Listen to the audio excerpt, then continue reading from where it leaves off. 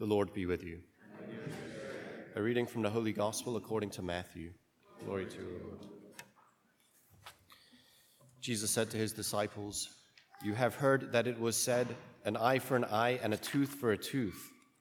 But I say to you, offer no resistance to one who is evil. When someone strikes you on your right cheek, turn the other one as well. If anyone wants to go to law with you over your tunic, hand over your cloak as well. Should anyone press you into service for 1 mile, go for 2 miles. Give to the one who asks of you, and do not turn your back on one who wants to borrow. You have heard that it was said, you shall love your neighbor and hate your enemy. But I say to you, love your enemies and pray for those who persecute you, that you may be children of your heavenly Father. For he makes his sun rise on the bad and the good, and causes rain to fall on the just and the unjust. For if you love those who love you, what recompense will you have? Do not the tax collectors do the same? And if you greet your brothers only, what is unusual about that? Do not the pagans do the same? So be perfect, just as your heavenly Father is perfect." The Gospel of the Lord.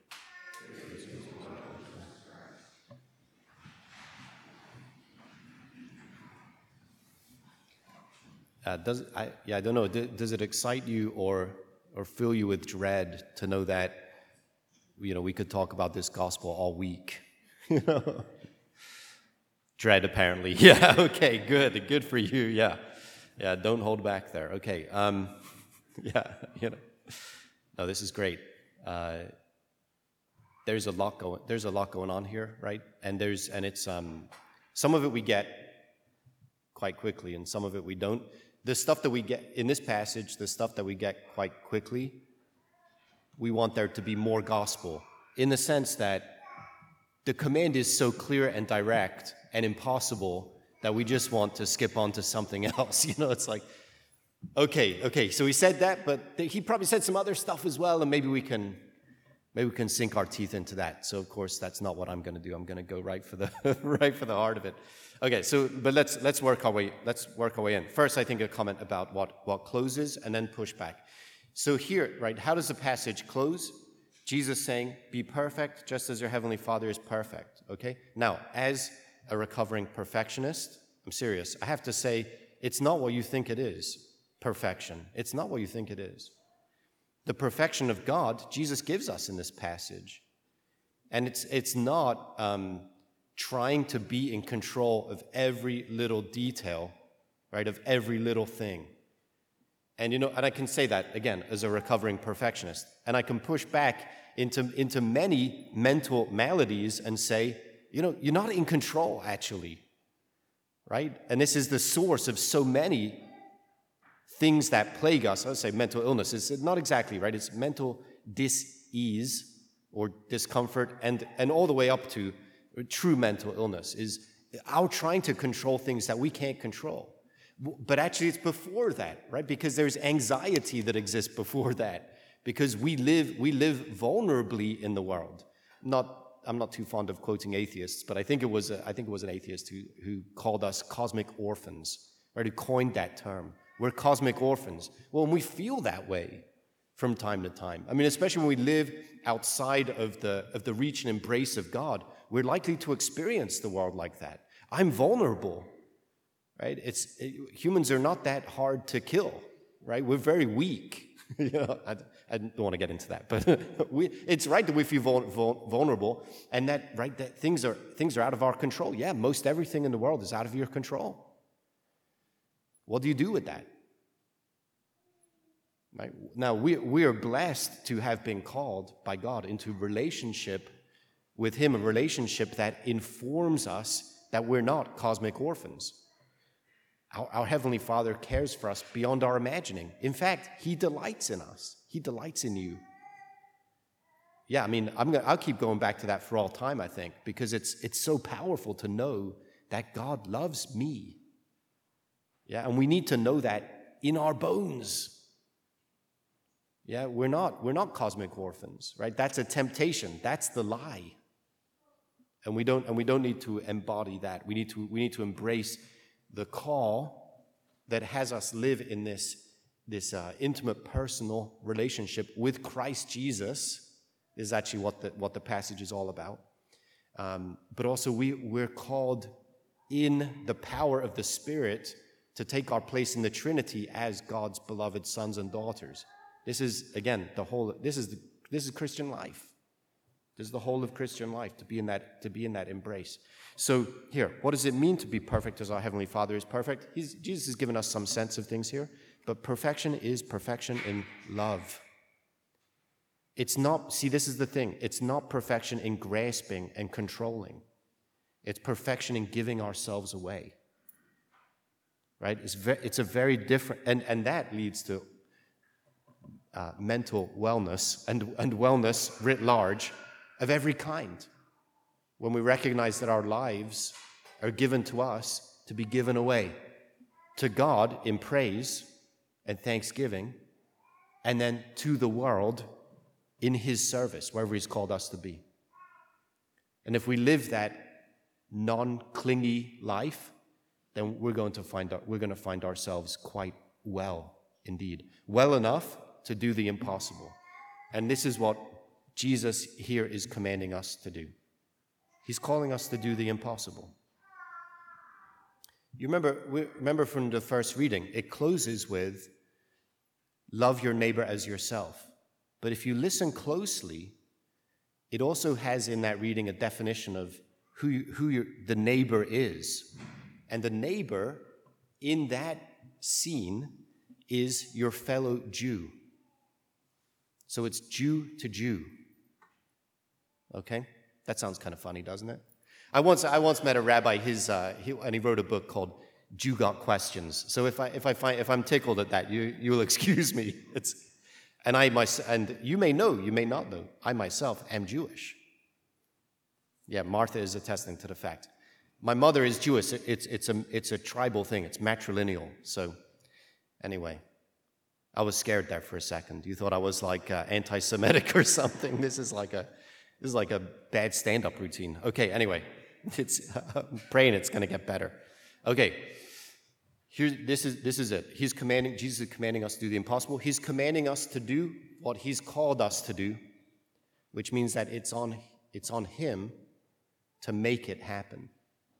But He is going to make it happen if we entrust ourselves to Him. And it goes beyond here, love of kin and kindred, right? It goes beyond love of more narrowly defined neighbor. Yeah, because, right, if you love, yeah, you're so great. You greet your brothers only. You won't greet your non-brothers. You love those who love you. Great, everybody else does that. You don't have to come to church to love people who love you. Do you? Oh, well, maybe you do. I'm weak enough that I probably have to as well. I come to church to love people who don't love me. I mean, primarily. Yeah? I come to church I say come to church. What I mean is I come to Jesus, right? I am drawn into relationship with Jesus so as to be made capable of doing what is otherwise impossible without Him, which is loving the people that He brings into my life. Remember, I have no control over it. I have some control. I have control over how I respond to people that Jesus calls into my life. Some, right? Some of that is actually outside of my control, and I come to Jesus for renewal. The renewal that here, by commanding me to love my enemy, He also makes consummate promises to say, I will renew you so you can love your enemy. And it's that exchange of grace that Jesus wants to catch us up in so that we can be truly salt and light people. We can be, just as Jesus is the perfect revelation of God as man, so now we have to be God's face. We have to be God's hands and feet and the rest. We have to be, I don't know. We're called to be. And He's then equipping us, animating us, sustaining us in the task. Okay, I don't know. Maybe I should go back and do some more Israel stuff. But you hear that so much, and Jesus is so brilliant here. I think it warrants more of an extended look on His words. You have heard that it was said, an eye for an eye, a tooth for a tooth. I think it was Martin Luther King Jr. who said, an eye for an eye makes the world go blind. Was it Gandhi? Yeah. One of those spiritual gurus. No, just yes. And I think, and people have picked up what Gandhi offered there as well, right? To say this is violence, but actually, the lex talionis was a matter of great mercy, that God commanding his people to only take an eye for an eye is actually a mercy. Because why? Because if you take one of mine, I want both of yours. I don't want one. And this is the cycle of violence, right? This is the chain of violence that God himself intends to stop, right? To say, okay, justice, yes, but it has limits. And we all need to recognize that as well, right? Because we get angry from time to time, and anger pushes us to correct injustice, but maybe we indulge it a little bit too much. And it pushes us beyond the parameters of justice. And it pushes us again into the realm of God, or the realm of our wanting to be God.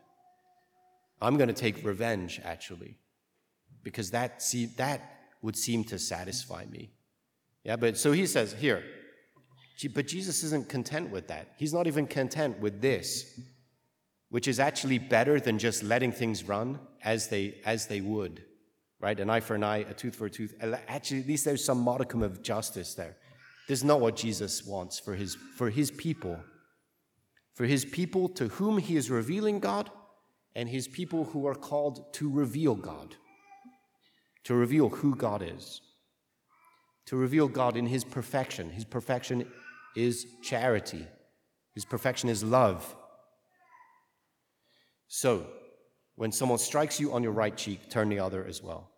Okay, now let me run through it, because I want to make sure we're not like simple pacifists, okay? And if you're a pacifist, I'm okay with that. It's perfectly acceptable in the realm of political posturing, right? I mean, Dorothy Day, I think, was a pacifist, and she's like one of my top heroes.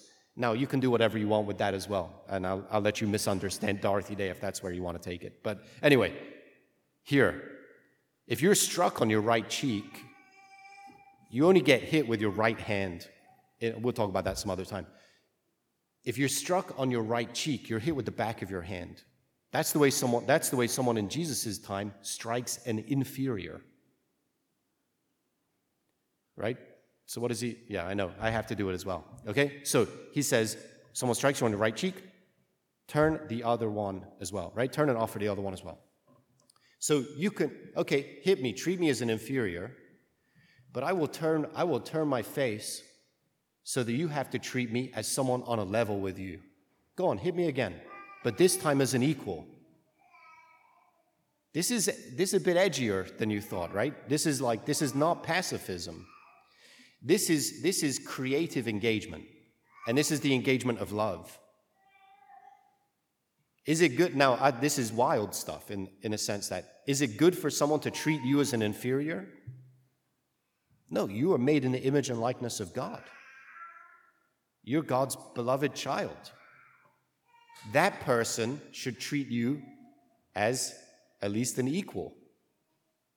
Yeah, I mean, they probably have issues themselves, right? So you want them to treat them better than they would treat themselves. But this is part of it, is saying, put them in a position where, okay, fine, you want to treat me like that, but treat me as an equal. And there's something there that strikes a bit deeper than a simple kind of moralism or pacifism, whatever. It's the creative engagement, I think, that only love can fuel. Yeah, but our ability to keep turning the other cheek in the spaces where we are going to be put on and attempted to be pushed over can only be sustained with love, and can only be sustained by concern for the other. You might want to, you want to grapple with that, you can. But this is part of what loving your enemies means. Yeah? If anyone wants to go to law with you over your tunic, hand over your cloak as well. Okay, cloak and tunic. How many articles of clothing did someone wear in that time and age? Right? 2. You have a cloak and you have a tunic, right? So they want your tunic. I presume you owe them something, or they have some charge against you, or whatever it is. Anyway, they have power over you, push you. Whether or not, is this fair? Is it unfair? There's some sense, of course, here that it's an injustice to take the man's tunic. In fact, he would take the tunic because there were prohibitions against taking the cloak of a poor man and not returning it before nighttime, because that's all he has to sleep in. So he'll take your tunic. You've got your cloak. You've got your cloak. What does Jesus say? They want your tunic. Give them the cloak as well. You're naked. Sorry, I had to make the connection. Do you know? You stand naked in front of the person who is trying to denude you. What does that do for them? What does it do for you? What does it do for them? If you have the boldness that, again, only love can sustain, really. Only knowing that, God loves us. Can we sustain this kind of activity? We might have the possibility to shame the other into seeing the injustice of what they are prosecuting. Yeah, this is creative engagement, and the creative engagement of love.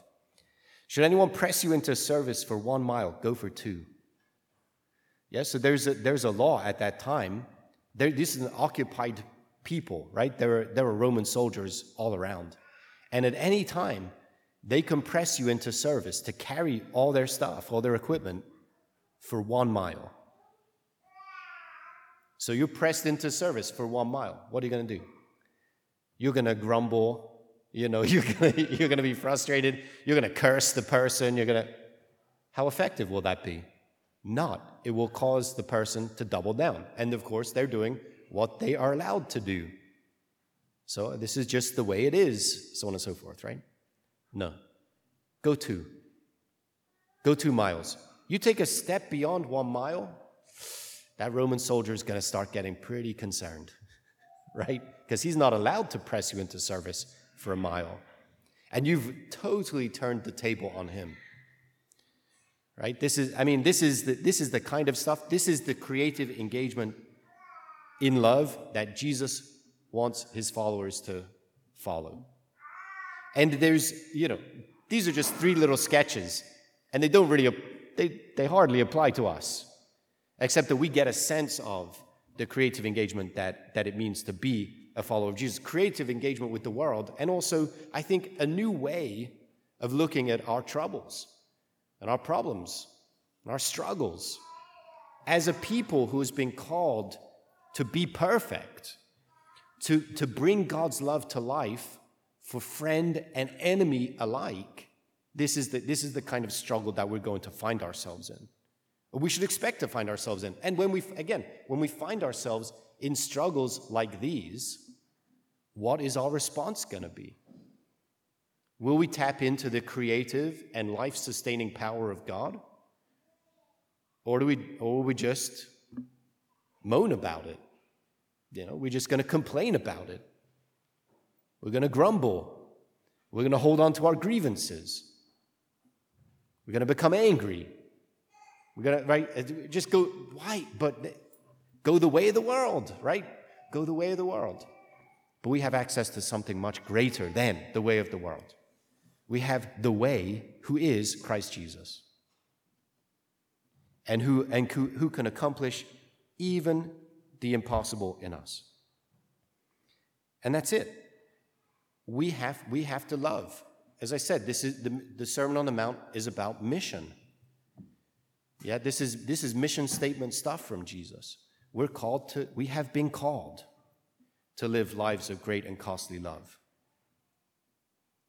We're not capable of it ourselves or of our own strength or wherewithal. In fact, to not be in the embrace of God and to receive this command would just be, I don't know. It would. We would have to question Jesus, right? Is this a cruel joke? You're commanding us to do what is impossible. And of course, we start to realize there that these are not, say, simple commands that Jesus is plucking out of thin air. This is actually the shape and pattern of his own life. Right? Whose last words were, "Father, forgive them. They know not what they do." Right? He goes to his death, forgiving the people who unjustly accused him and crucified him. Yeah. And having gone to his death under a burden that was improperly placed on him, he breaks through death to breathe his life into us now, so that we can follow him faithfully on that way, on the way of loving our enemies. So, do we love our enemies? Yeah. It's salt and light stuff, right? And I, like Jesus, we don't bring this as a matter of condemnation. You don't love your enemies? You're bad, right? You're bad. No, we don't naturally love our enemies. Jesus is calling us to participate more deeply in God's own life of love. And one of the ways that our living in and out of God's own life of love, one of the ways that that's expressed is loving our enemies. So we are caught up in this exchange to become God's holy people, to be renewed by him. And this then is the shape of our renewal. And when we're able to do this, right, when we're able to persevere in the lives of great and costly love that God has called us to, we will have our reward. Because we'll know the goodness of God, not simply from afar, but also from within. And we will experience for ourselves what God wants to do, not only in us, but also through us, as he lifts up his fallen world in the power of self-giving love.